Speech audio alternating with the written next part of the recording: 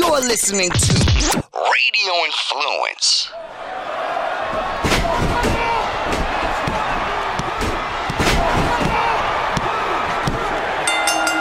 You are sitting ringside with David Penzer on Radio Influence. Ladies and gentlemen, welcome to another edition of Sitting Ringside. My name is David Penzer. We are so happy that you are here to listen to this thing we call a podcast. You think I'm a little superstitious? I say the same exact opening word for word since we started the show almost a year ago. So, looking forward for our 1 year anniversary coming up in the month of July.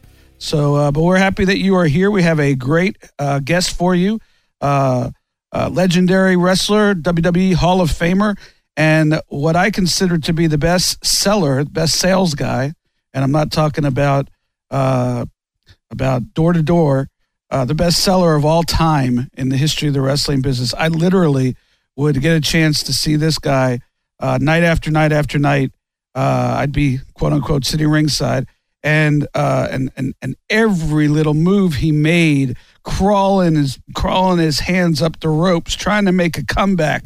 It's just the little things that he did were just amazing, and then the comebacks that he made were off the charts. And so we're so thankful he was able to give us a little bit of his very busy time. Funny thing happened when we called. Normally when we do this show every week, we either call or we Skype with the talent, and usually you get a ring, or if you're Skyping, then they pick up the phone. But the coolest ringtone situation I've ever heard, and me and my executive producer Jerry Petuck both popped at the same time, both put our fists in our hands in the air, like this is the coolest thing we ever heard. And we actually taped it, although we didn't plan on using it. So just imagine, ladies and gentlemen, you're going to get a little behind the scenes action from here on the podcast. Just imagine that you're going to call the legendary Ricky the Dragon Steamboat, and this is what you hear on the other end. Enjoy this Verizon ringback tone while your party is reached.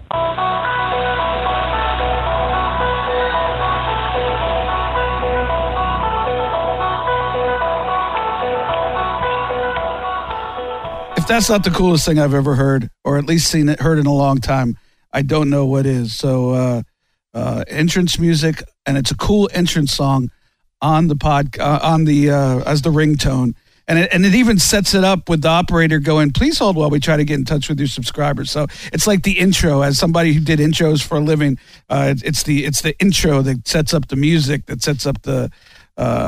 It's just super cool. So we thought we'd pass that little behind the scenes information on to you. Looking forward to talking to Ricky Steamboat, as I said. Hey.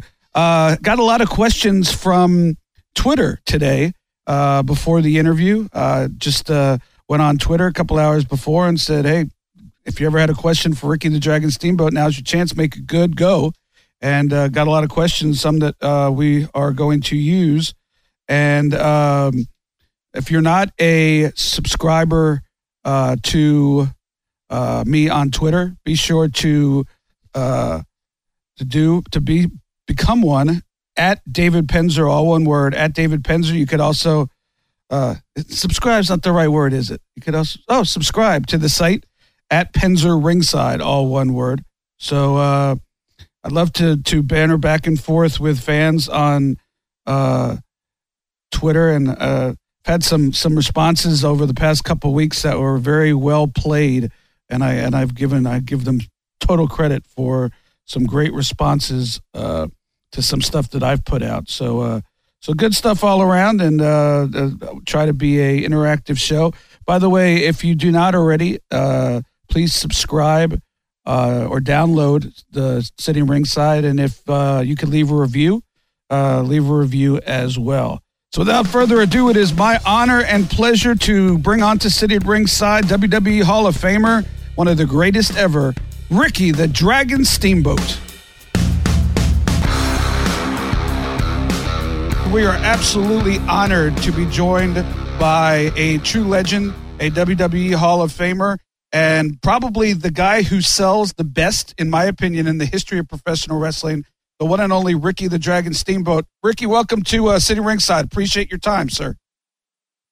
Well, I appreciate that, but let me, real quickly on that last comment about being a salesman in the ring, as a babyface, it's one of the things I learned firsthand you had to do well at, but I will tell you the best guy that I thought was a salesman in the ring, because I was watching him work, standing on the apron, and that was Jay Youngblood.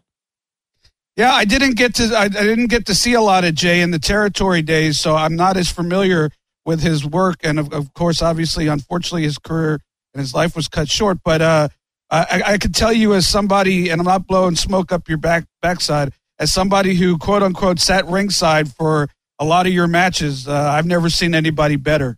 But I'll have to go back and maybe the listeners could go back and check out some Jay Youngblood. So because now you got me interested. Yeah, every time we were tag team for almost 5 years, and almost every night at a match, at some point in time, he was showing me something different, something new, taking me to school. He was the best salesman, babyface that I thought in the business. Wow, now definitely got to go back and check that out. Good insight. Yeah, he only weighed about $190, right? And but to be able to sell and paint a picture that he's still in the game, still in the fight, still in the match, and then have such a fiery comeback, and God, he was good. He was so good. Wow, I can't even imagine the tag team that you guys did if he was that good at selling. You guys could take turns every night doing the hot tag, and it'd still be great. Staying at Mid-Atlantic Wrestling, where you teamed for a long time with Jay Youngblood, you were there for 8 years. Back in the territory days, for those who remember or those who are like to go back and learn about the history of the business, a lot of the wrestlers would go from territory to territory. They didn't want to overstay their welcome. I know that you were always a top guy in Mid-Atlantic, but just wondering why you stayed there for 8 years, and if there was ever a thought of going to another territory, even for 6 months or so. To answer your question, there was never a thought to going to another territory during the time that I was staying at Mid-Atlantic up until, I'm going to say the last maybe 6 months of my 8th year. And so you went into to WWE in 1985, since you mentioned that last 6 months. What went into the decision to leave the NWA Mid-Atlantic and go to WWF? Well, this was strictly a business decision. I had been there. I was still working as a top babyface. Dusty Rhodes had come in, God bless him. Great talent, great head on his shoulders for the business, but also a babyface. Right. And when you have a guy still working in the business, and he's the booker, the man with the pencil, and a babyface, so there was a little bit of a competitive nature between myself and Dusty and pretty much all the other babyfaces that were in the territory, and seeing the writing on the wall to where how I was going to be used. And I was also, that helped me, believe it or not, that helped me make the decision that it was time for me to make a move to another territory and see if I could hold the position as a main event guy, moving someplace else. I had a lot of good heels in the Mid-Atlantic that made me Ric Flair to start off with, and sure. Then the list of heels, top heels that were putting me over. So now if I moved to another territory, could I do it all over again? Were you aware when you went to WWF that they were not just another territory, that they were going to go as a worldwide national company and try to take over the business? Well, George Scott was the booker for Vince at that time. He was also the booker in the Carolinas, to which Flair went to bat for me in, I'm going to really date myself, 1977. Wow. Went to George and Jim Crockett and said, hey, you got this new kid in the territory, Ricky Steamboat. I'd like to try and do something with him. Even with all the top baby faces in the territory wanting to work with Flair, because he had worked his way up to be the number one heel. And he chose me. I was still real green, but he just saw something that the two of us could really, draw some money. And George Scott was the booker, and the next thing you know, he was booking Flair and I and coming up with some ideas, and then Flair and I were coming up with ideas, and it started the ball rolling for me. And 8 years later, George was booking for Vince, and of course, the relationship that I had with George, and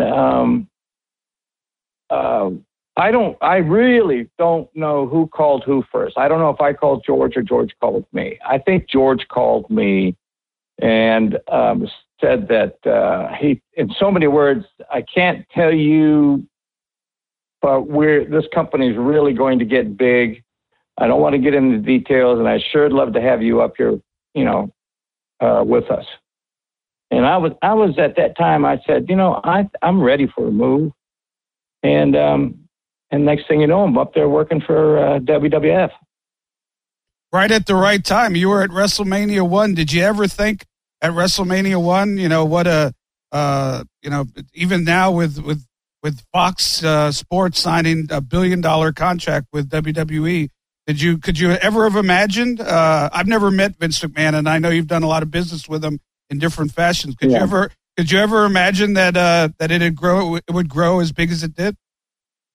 No, and I will admittedly say that I was probably ignorant to how big this thing was going to get. Everybody at WrestleMania 1 kind of felt that the show itself at Madison Square Garden, with Muhammad Ali as a special referee, and Liberace was there, that this was sort of out of the norm, but out of the norm in a big way.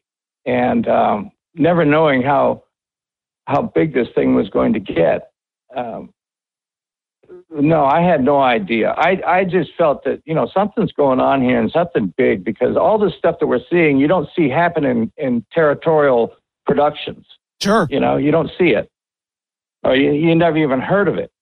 And then all of a sudden, we're on cable, we're going coast to coast. So next day we're flying from, going to Chicago one night, the next night you're in Houston, and then Miami, and then, it really was an eye opener, and it was something new. And at that point in time in my career, after being in the business, let me see, I started in around 75, so this is 80, 10 years, and wow, this is a nice change. Sure. Absolutely. So you move on to a angle with Jake Roberts that is well remembered.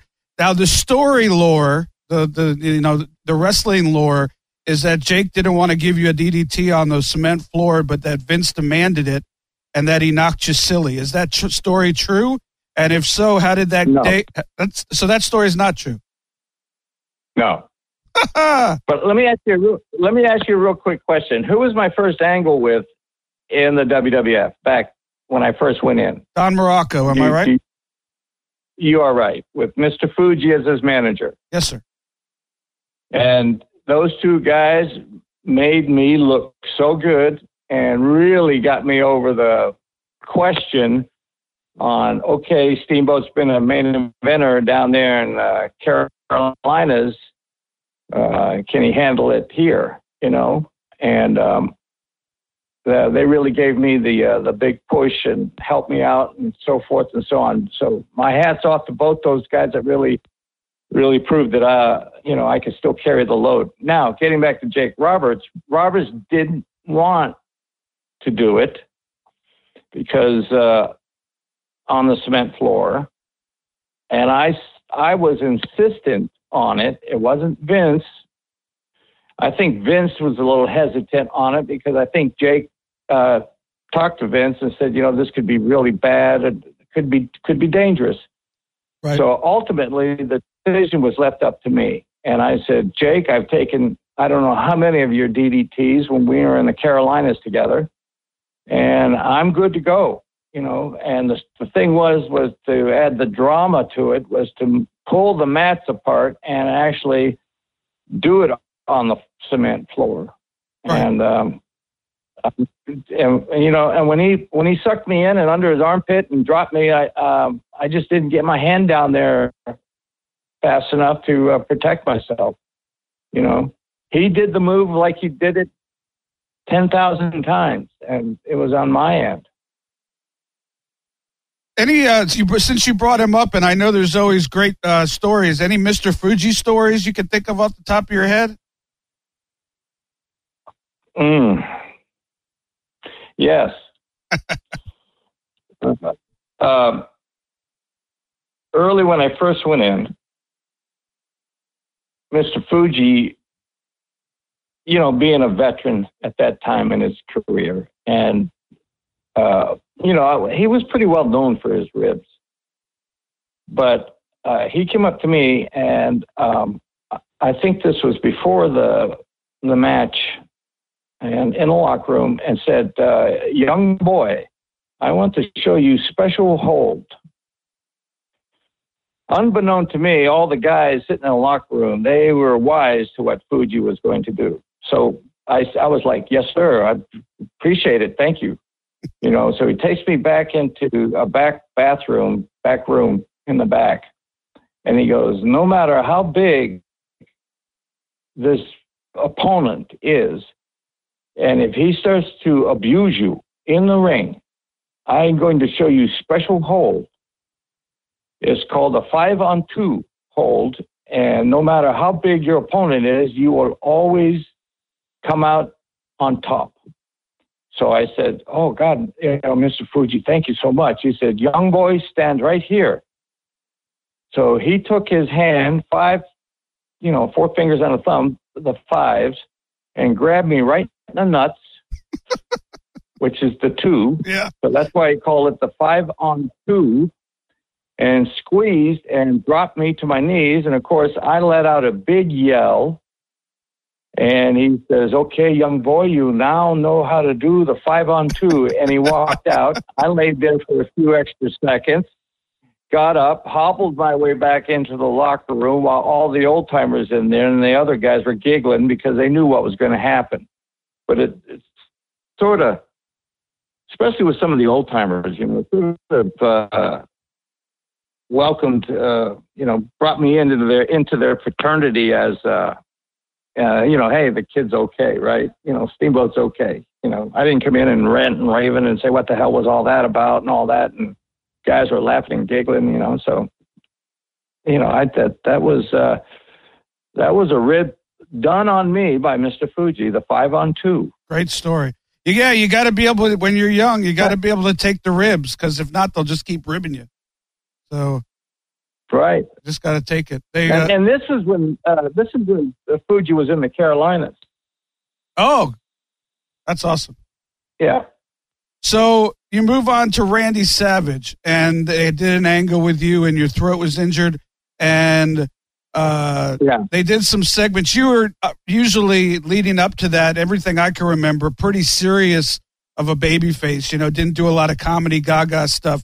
And they did some segments. I actually looked one up online today where they'd sent you to a throat rehab specialist and had you say vowels that you couldn't say. How was that? Right. Was it different? Kind of doing slapstick type stuff. Did it bother you, or just another day at the office? Well, I tried to make it as serious as possible because what he did to me was serious. According to the fans. Sure. He came up the top rope with the bell, and then they brought the gurney out and they took me in the back, and, the commentators and everybody was just, and the response from the fans, the hate mail that Savage was getting to the office was, oh my God. It was, people were just blown away by, how could he do such a thing? So, and then I'm trying to, be as straight up and forthcoming about, the rehab for my throat. Years and years later, I've looked back at some of the stuff that I did and I cringe. I literally cringe looking at myself doing that. I said, oh my God, what a, they have A-class films, B-class films, C-class film. Well, this class, this performance by Steamboat doesn't even get a letter. It was terrible. How about a Z? Z class? Oh, well, yeah. I mean, if we can get a Z-rated movie, that would be me. God, it was terrible. So, but it back then it worked. Everywhere I went, the fans were always coming up to me and asking, "How am I doing? Am I going to be able to wrestle again?" And then, that was the question: was Steamboat going to make it back? And then it came to, is he going to be able to wrestle Savage at WrestleMania 3? And Randy and I did not have any tune-up matches. Nothing. We couldn't touch each other. When we got close to WrestleMania 3, they'd send me out on the road, and wherever he was booked right before his match, I'd do a walk-on. I'd walk out, and the fans would look at me and look at Savage. I don't know who he's wrestling. I don't remember, but, and I'd point my finger at him and something like that and put up the number 3, like WrestleMania 3, and point my finger at him. And that's all that's all we could do. Unlike a lot of main event guys, they hook up before a big pay-per-view and They have some tune-up matches and, put some stuff together. We didn't have that. We were, the WrestleMania 3 was the first time we touched.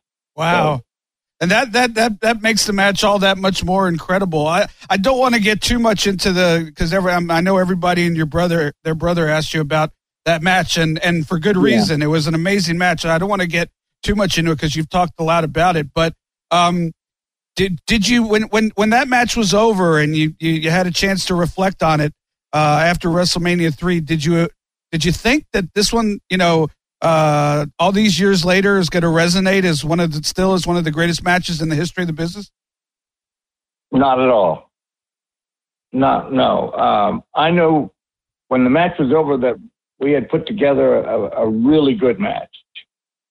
We set out, a mission was to steal the show to have the match of the night. Right. And it was only because we heard the numbers coming in, at the Silverdome, the people buying, and the pay-per-view, the buy rate was real good. But that's all the credit goes to, Hogan and Andre for that part. And I said, Randy and I both thought that we got so many eyes watching the show. Let's take advantage of the situation and get the rub, and steal it. And we tried and we did. Absolutely, you did. Looking back on it, do you ever wonder? I think everybody, just moving on. My point is you had to drop the title to Hockey Talk Man very soon thereafter because you decided to go home and be with your wife and your young son when he was born. At least that's what I've been led to understand. Correct me if I'm wrong. Do you? And so that momentum never really got to surge. Do you ever look back and not wish you didn't do it because obviously you did the right thing for your family, but wonder how it might have been if you would have been able to continue with that momentum that you had? No, I don't regret it. I would not have changed it.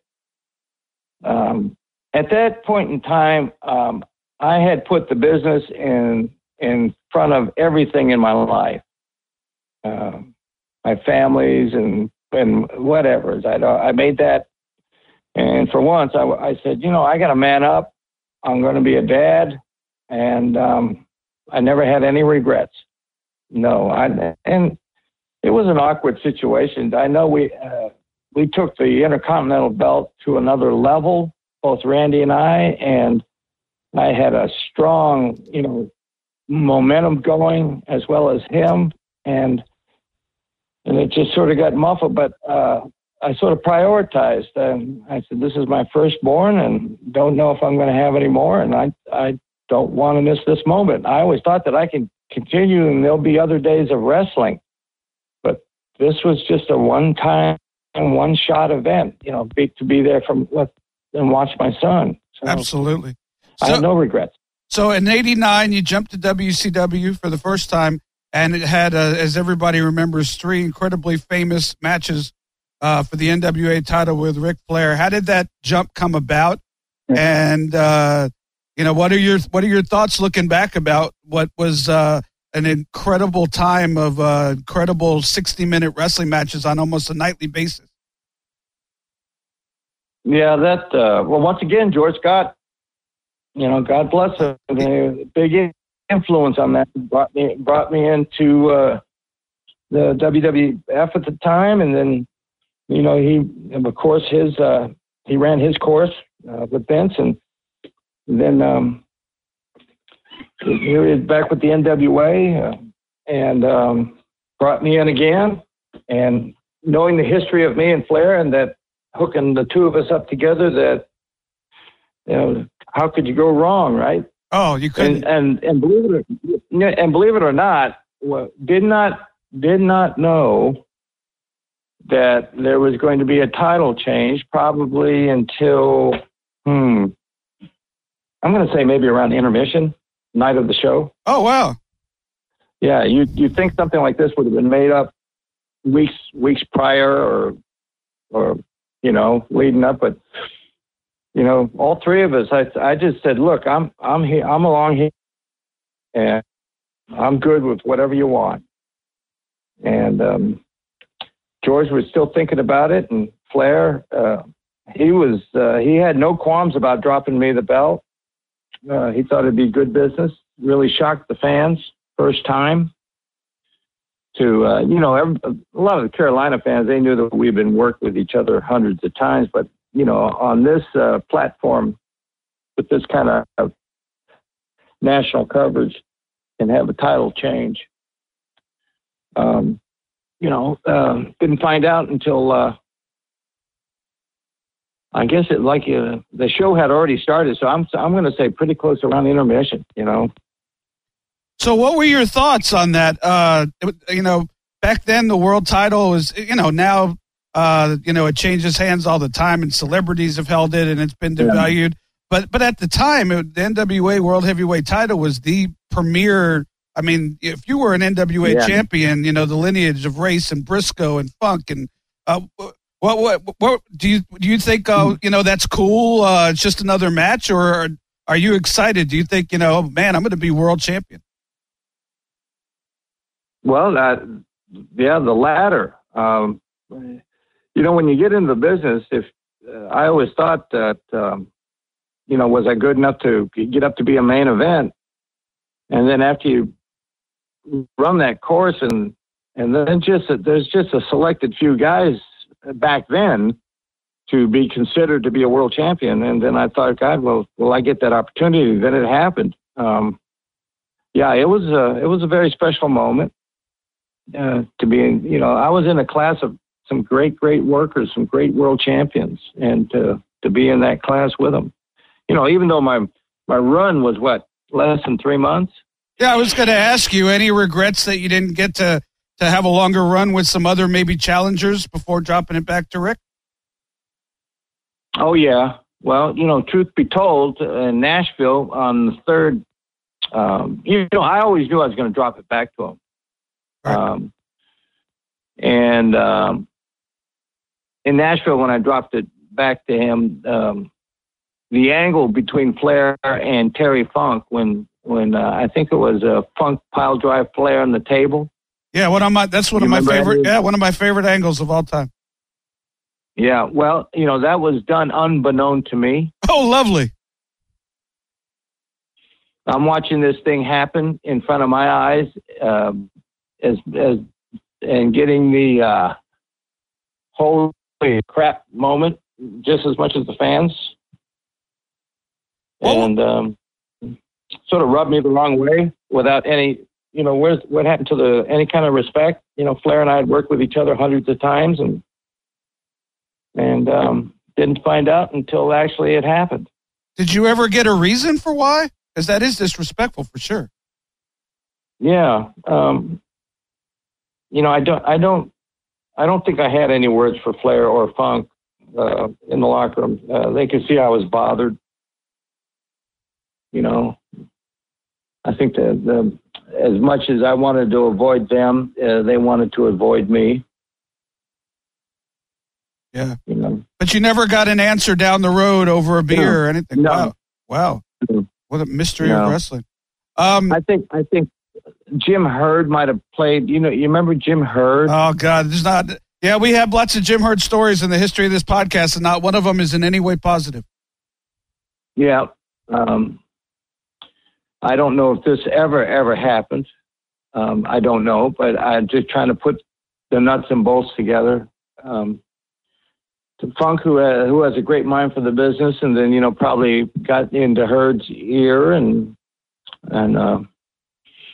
create an angle right there after I dropped it. I wish I would have had some. I was thinking that after I dropped the belt to Flair, that I would have a ton of return matches. Sure. A lot of main event shows, and having some good paydays. But that obviously just got washed away right there. Well, that's really a shame that I didn't know that story, and I'm glad you told it, even though it's obviously not something that you're happy about. But that's obviously put a bitter end on what was should have been a great time in your career. Of holding that prestigious title. Got a lot. Let me ask you something real quick. Sure. Let me ask you something real quick. Which of the three matches do you think was my favorite? Obviously, well, not so much the third one. Yeah, you kind of gave that one away.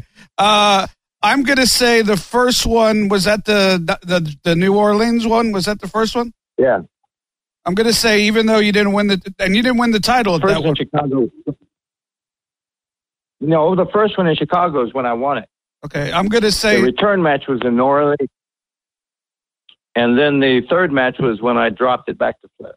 I'm going to say New Orleans. And I'll tell you, yeah, well, that's right.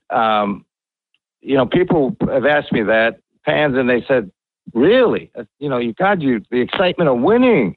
I said, yeah, but I'm looking at it from a match, point of view, and I thought that the second match was better. We were able to put in some time, I think 50-some minutes, almost an hour, and a different twist to have a world championship match with 2 out of 3 falls. And the way it was constructed. And once again, we just went into that match knowing our falls and calling the rest of it. Yeah, it's amazing the magic that you guys had. We've talked about it many times, just, at Legends of Wrestling events and different times.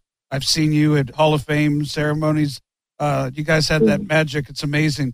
I know your time's limited, so I'm going to try to throw a couple more questions in here. We got a good segue to that story, I guess, is a lot of Twitter questions about what you consider a better match, WrestleMania 3 with Savage or New Orleans with Flair.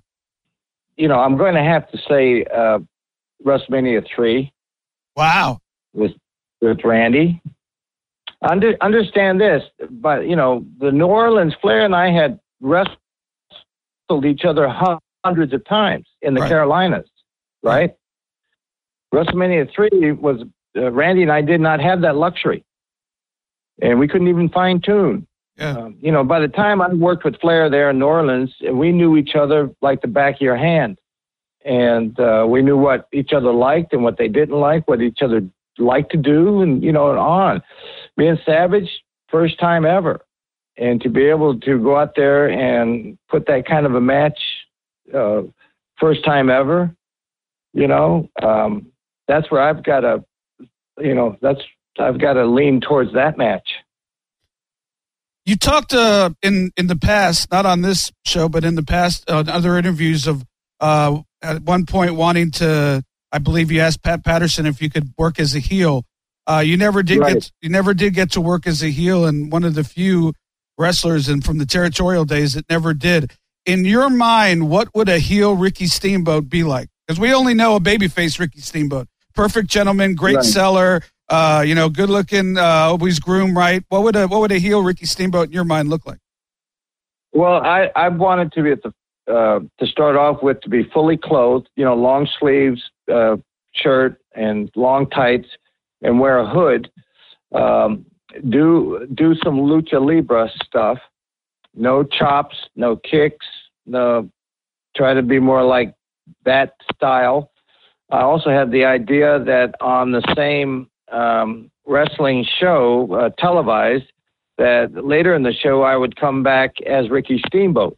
So if they thought the mask guy was just a, Mr. X, well then, because why? Well, here we got 2 matches later, the Steamboat's out here. That's cool. And then after maybe a year, to really create my first big angle with a baby face is to get unmasked.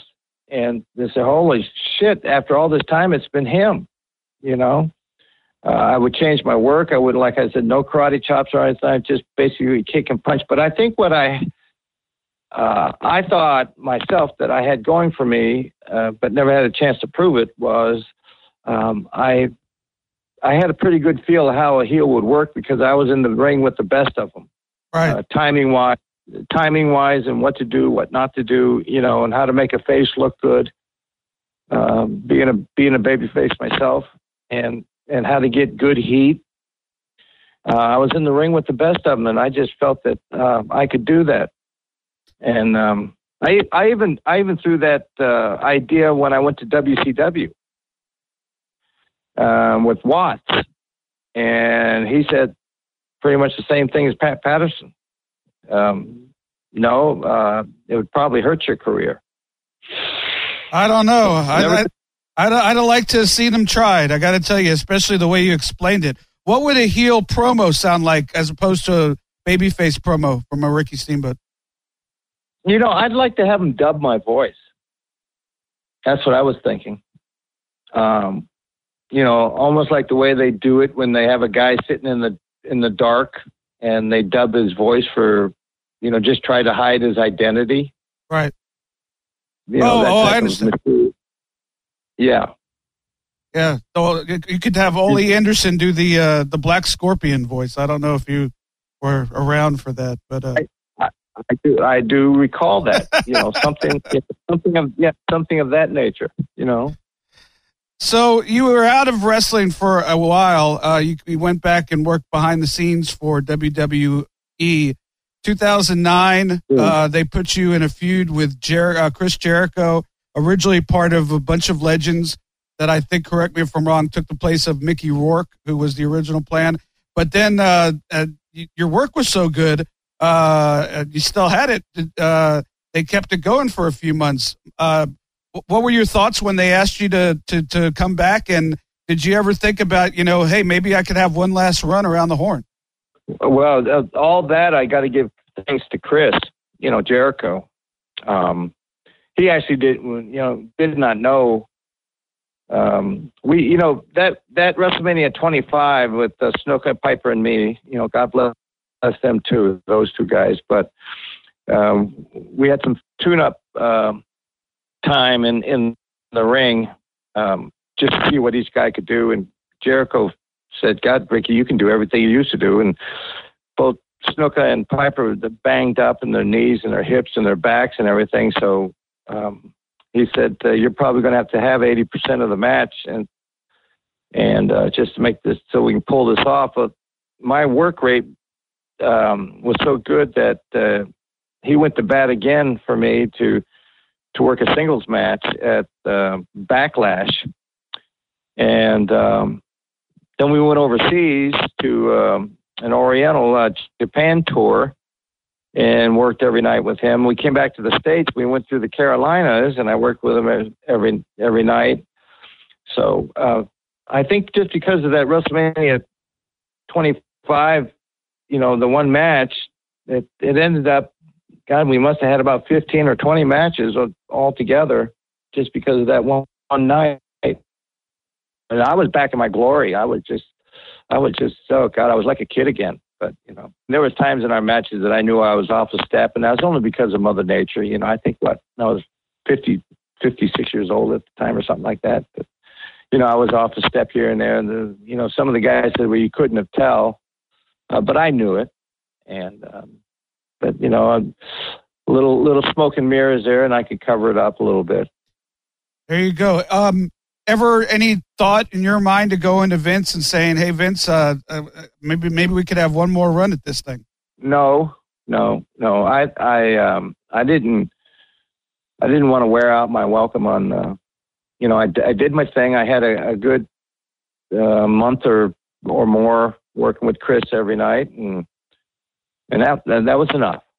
That was, I proved a point, not as much as proving it to the fans or my constituents, some of the younger talent that were on the road with us, watching us work. But it was something that, a question in my mind that if I was ever to get back in the ring again, could I do it? So I answered that question for everybody that I did. And I don't want to blow it.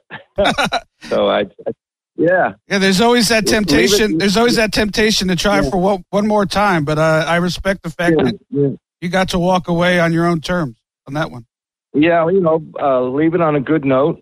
I've watched too many of the guys that I work with during the 70s and 80s try to hang on, and you just cringe and to watch them in the ring. And because I was in the ring with them when they were at their prime and how well they could do things, and then they just keep hanging on, and you just, oh my God. I didn't want the fans to look at me that way. So as long as I was able to pull it off and prove a point to everybody, but mostly to me, and then I said, okay, I did it. Don't abuse it. You're right. Don't abuse it. Say thank you to everybody, and it was a nice little run. You got to go to Puerto Rico and team with your son Richie. Is that the only time that you guys got to team? Yes. So how was that experience? That must be something you cherish to this day. Yeah, it was a father-son thing. It was more for me rather than for Richie.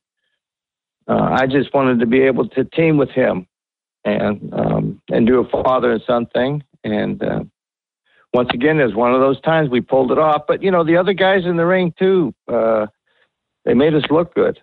And it was a lot of fun. It's just one of those things you just chalk up on your bucket list. Sure. Chris Spears on Twitter wanted to know if there was ever a particular wrestler you always wanted to work with but never got a chance to. Shawn Michaels. Shawn Michaels. And the Mad Fan on Twitter, favorite building that you've ever wrestled in?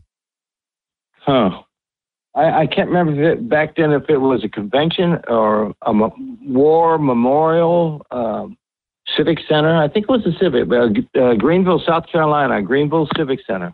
That's amazing that you said that, because my two favorite buildings, and it's so random because I've worked, as a ring announcer in the domes and I've never got to work Madison Square Garden, but my two favorite buildings to work in were the Greenville Civic Center and the Columbia, the township in Columbia, South Carolina.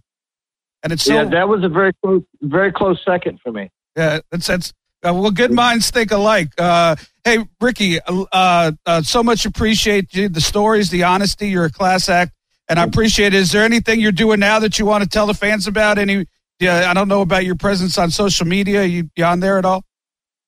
No, I don't like to dabble in it. I'm not a Twitter or a Facebook guy. I keep busy enough throughout my day just answering my texts and emails. That's enough for this guy.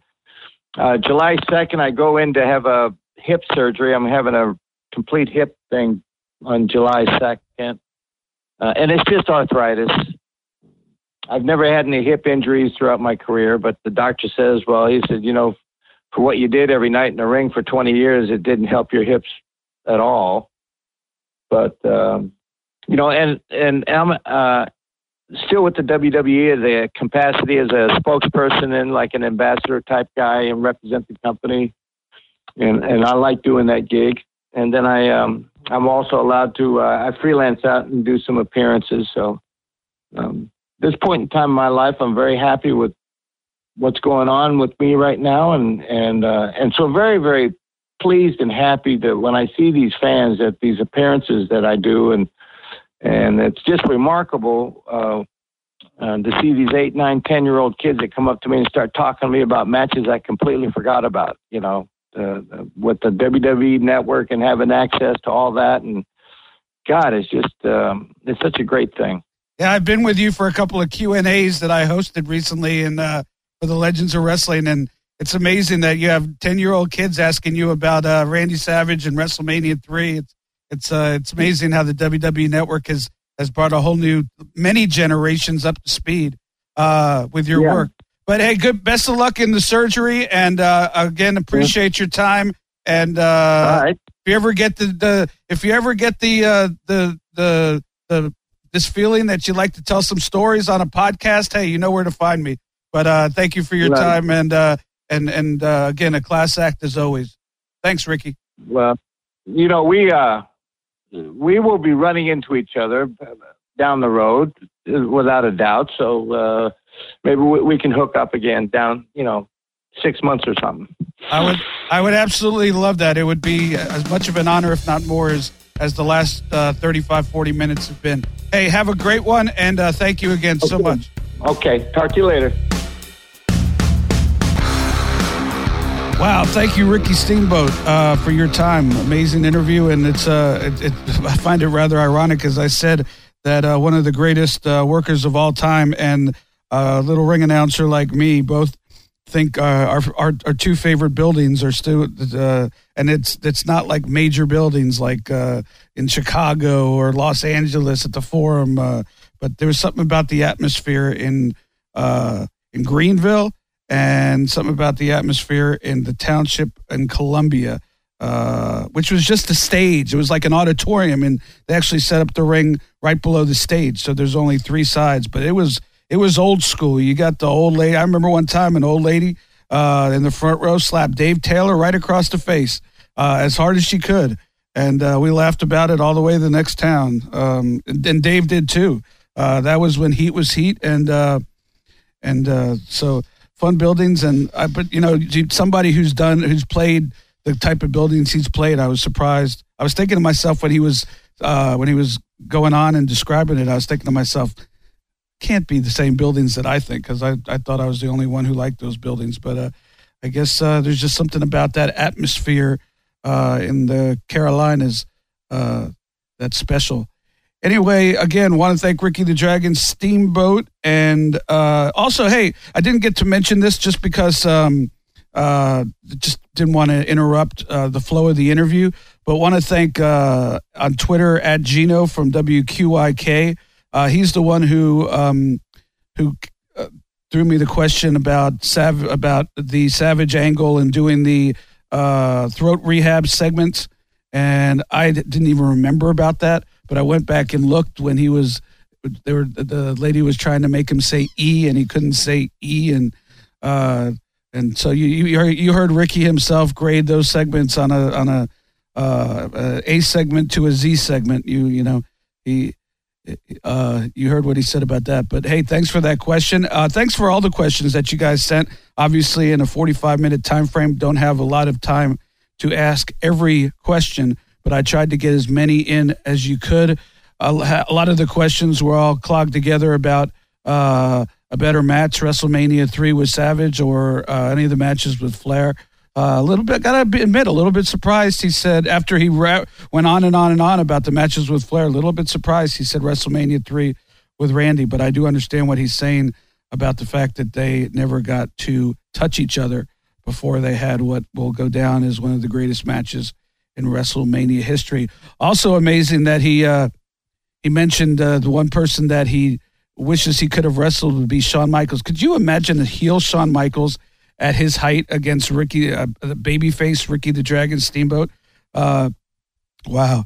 that would have been like on a WrestleMania level stage. That would have been just one amazing match or series of matches. And as far as his description of being a heel Ricky Steamboat, I know there's a reason why no promoter wanted such a good babyface seller and babyface comeback guy to ever be a heel. But God, I'd like to see what went down, especially if it would have been a masked guy who got over for an extended period of time on the same shows that Ricky Steamboat as babyface was wrestling at. That is what you call it would have been a good reveal. And probably the unfortunate thing would have been that probably wouldn't have been able to keep it under wraps. But if you could keep something like that under wraps, would have been a great reveal. And even though we like our Twitter and we like our dirt sheets and we like our internet, as we see the day after WrestleMania on Raw or at WrestleMania, whenever there's a surprise, there's nothing like not knowing ahead of time what's going to happen and being surprised legitimately. It's still, in my opinion, one of the coolest things about the entertainment business and the pro wrestling business. Hey, guys, thanks for listening. Again, if you haven't already, please subscribe, download the podcast. You'll get it each and every Monday morning, automatically sitting right there in your inbox. And we'd love to hear your comments about the show. We get a lot of feedback, but we'd like to hear, if you don't send us feedback, let us know what you think. At Penzer Ringside, all one word, or you could just hit me up straight up at David Penzer is probably the preferred place to go, at David Penzer. Going to keep on rocking and rolling all summer with lots more great interviews. And so keep on sitting ringside. We appreciate you being here for the ride. Like I said, it's going to be 1 year. About a year ago, I had no idea what I was getting myself into. It was a Women of Prayer and a little guidance by a guy who I now call a friend, Jerry P. Tuck from Radio Influence. And I hope we've done some cool stuff, and looking forward to celebrating the 1 year anniversary of that. And also looking forward to seeing you guys out at StarCast on Podcast Row, getting closer to that every day. And we're looking forward to that. That should be fun. The panel on the WCW, the death of WCW, with one of the writers and Eric Bischoff being on the same panel. I'm looking forward to that. I'm looking forward to hosting it, and I'm looking forward to it from a purely entertainment standpoint. So we're looking forward to that. But we look forward to hearing from you, and we look forward to seeing you next week, right here. This is David Penzer. I'm still sitting ringside. Take care, folks. Follow David Penzer on Twitter at David Penzer. Also, make sure to follow the show on Twitter at Penzer Ringside. You've been sitting ringside with David Penzer on Radio Influence.